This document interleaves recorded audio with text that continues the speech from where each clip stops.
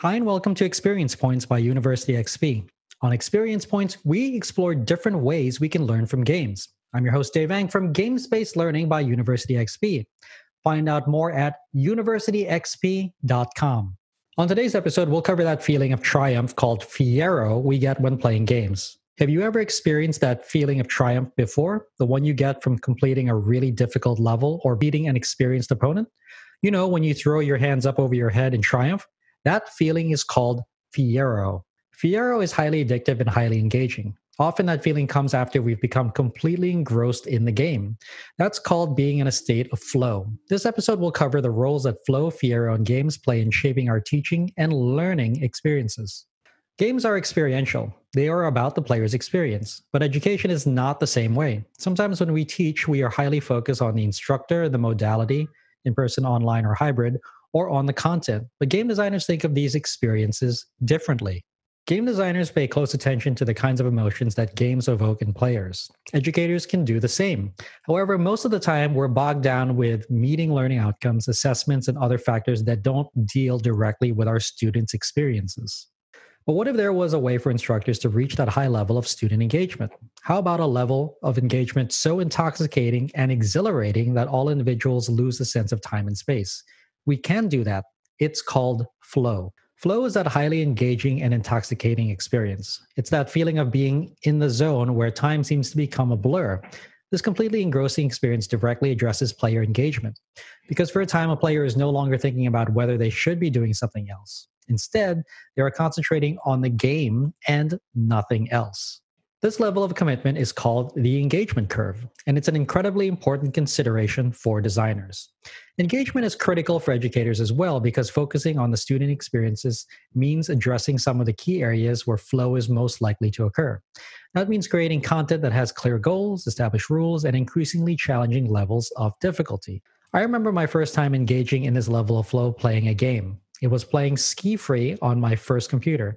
Ski Free is a game where you represent a skier trying to race down a mountain. But there are trees, rocks, and other obstacles in your way. Famously, there's also a snow monster that comes out to chase you. All I wanted to do was to get away from that snow monster.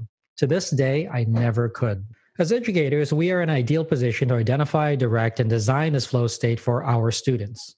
Two of the most important characteristics for flow are already included in class designs: clear goals and feedback. Thankfully, classrooms are already places of clear goals and feedback, right? Let's think about that for a moment. What was the last syllabus you read? Were the goals from the class completely clear based on what you read? What about getting feedback from an instructor? Did you get that feedback instantly? Was it immediately useful? Learning design has a lot to gain from incorporating aspects of flow. The innate feeling of progress, the excitement of moving forward, and the general applicable areas of accomplishing something difficult after investing time and effort are incredible forms of feedback. And what happens when we accomplish that one seemingly impossible task? We celebrate. Fiero is that celebration. Fiero is the neurochemical phenomena we feel when we're invested time and effort into something through our flow state to achieve something difficult. Fiero is the Italian word for pride, which is used to describe this emotional high. Anytime you've beat a really hard boss, found that really rare item, or finally defeated your friend at Mario Kart, you've experienced Fiero. The funny thing about Fiero is that it's a common reaction across cultures, borders, boundaries, and people. We like to throw our hands up over our head. It's often accompanied by loud screams and shouts of triumph. It's one of the most powerful reactions that we can feel as humans. Think about the last time you saw a World Cup soccer match.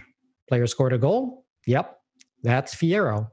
Combining opportunities for Fiero while players engage in a state of flow provides something very addicting and engaging. When players are in this engagement curve, they experience an emotional roller coaster, periods of inactivity followed by highly engaging activity, followed by moments of triumph or defeat. It's that roller coaster of emotions combined with our desire to keep playing that keeps us engaged. That shot of dopamine to the brain when we achieve Fiero is highly addictive and something that can be used for design and instruction. So how does Flow and Fiero interact, and how is it used in design for both games and learning experiences? Fiero is just one aspect of good design and is something that is used to continually engage and entice the player. Too many instances of Fiero in the game either becomes too easy or the player is no longer challenged. Too few instances and the game becomes too hard or lacks engagement opportunities. The roller coaster of moments, the periods of high highs and low lows, is what brings players back into the state of flow. You want to engage them long enough to keep them playing, but not make the game so easy that it's no longer challenging. This is often where you see level design come into play.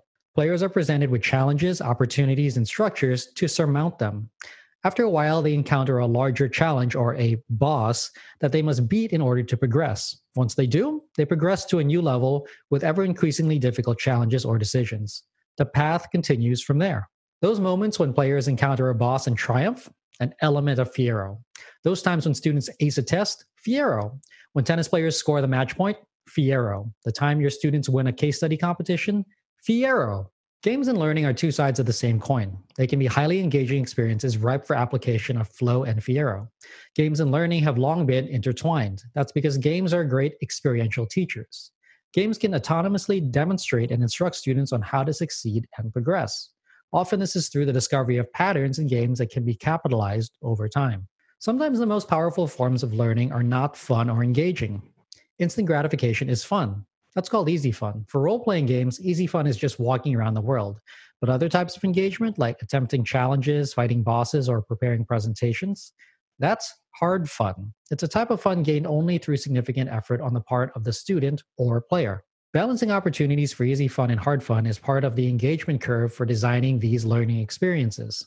One way of doing this is in the classroom is to provide peer instruction tools that allow students to become the authors and purveyors of classroom learning. Another means of providing feedback is through developing basic and rudimentary processes in the classroom. Those processes might be slow and difficult at first, but over time become more efficient as the student achieves proficiency. Defining the engagement curve, balancing between flow and Fiero, and creating opportunities for easy and hard fun can be difficult. The variables between all of them needs to be robust, and that middle point between player exhaustion and player boredom is hard to achieve. The best balance appears to be between 75% flow and 25% Fiero for immersive and enjoyable games. This was implemented by Blizzard Entertainment when they implemented a 25% drop rate for important items in order to keep players happy and engaged. We can even see this in modern tabletop games like Settlers of Catan, where die rolls determine if you earn any resources on a turn. Those resources can then be used to build settlements and roads. Both of them give you access to more resources, which then give you more access to more settlements. Play then becomes a self-reinforcing active feedback loop. Flow, Fiero, engagement, easy fun, and hard fun are all different aspects and tools that we can use as game designers to engage our players. Educators can also use these tools to help our students learn experientially through games-based learning. This engagement loop for players has turned them into metagamers who are constantly evaluating and assessing their own play. In a way, they become agents of their own learning. It is a goal that learning designers hope and strive for when creating educational content. To do this, learning design needs to take into account several different aspects to fully engage learners, giving students the autonomy to choose their own goals, the ability to self-assess their own feedback, and the agency to play out the game or engage with the content in a matter of their choosing. Doing so enables your students and learners to maximize those opportunities of getting fired up with Fiero. I hope you found this episode useful. If you'd like to learn more, then a great place to start is with my free course on gamification. You can sign up for it at universityxp.com/gamification. You can also get a full transcript of this episode, including links to references in the description or show notes. Thanks for joining me. Again, I'm your host, Dave Ang from Game-Based Learning by University XP. On Experience Points, we explore different ways we can learn from games. If you like this episode, please consider commenting, sharing, and subscribing. Subscribing is absolutely free and ensures that you'll get the next episode of Experience Points delivered directly to you. I'd also love it if you took some time to rate the show. I live to lift others with learning, so if you found this episode useful, consider sharing it with someone who could also benefit. Also, make sure to visit University XP online at universityxp.com. University XP is also on Twitter at university_XP and on Facebook as University XP. Also, feel free to email me anytime. My email address is dave@universityxp.com. Game on.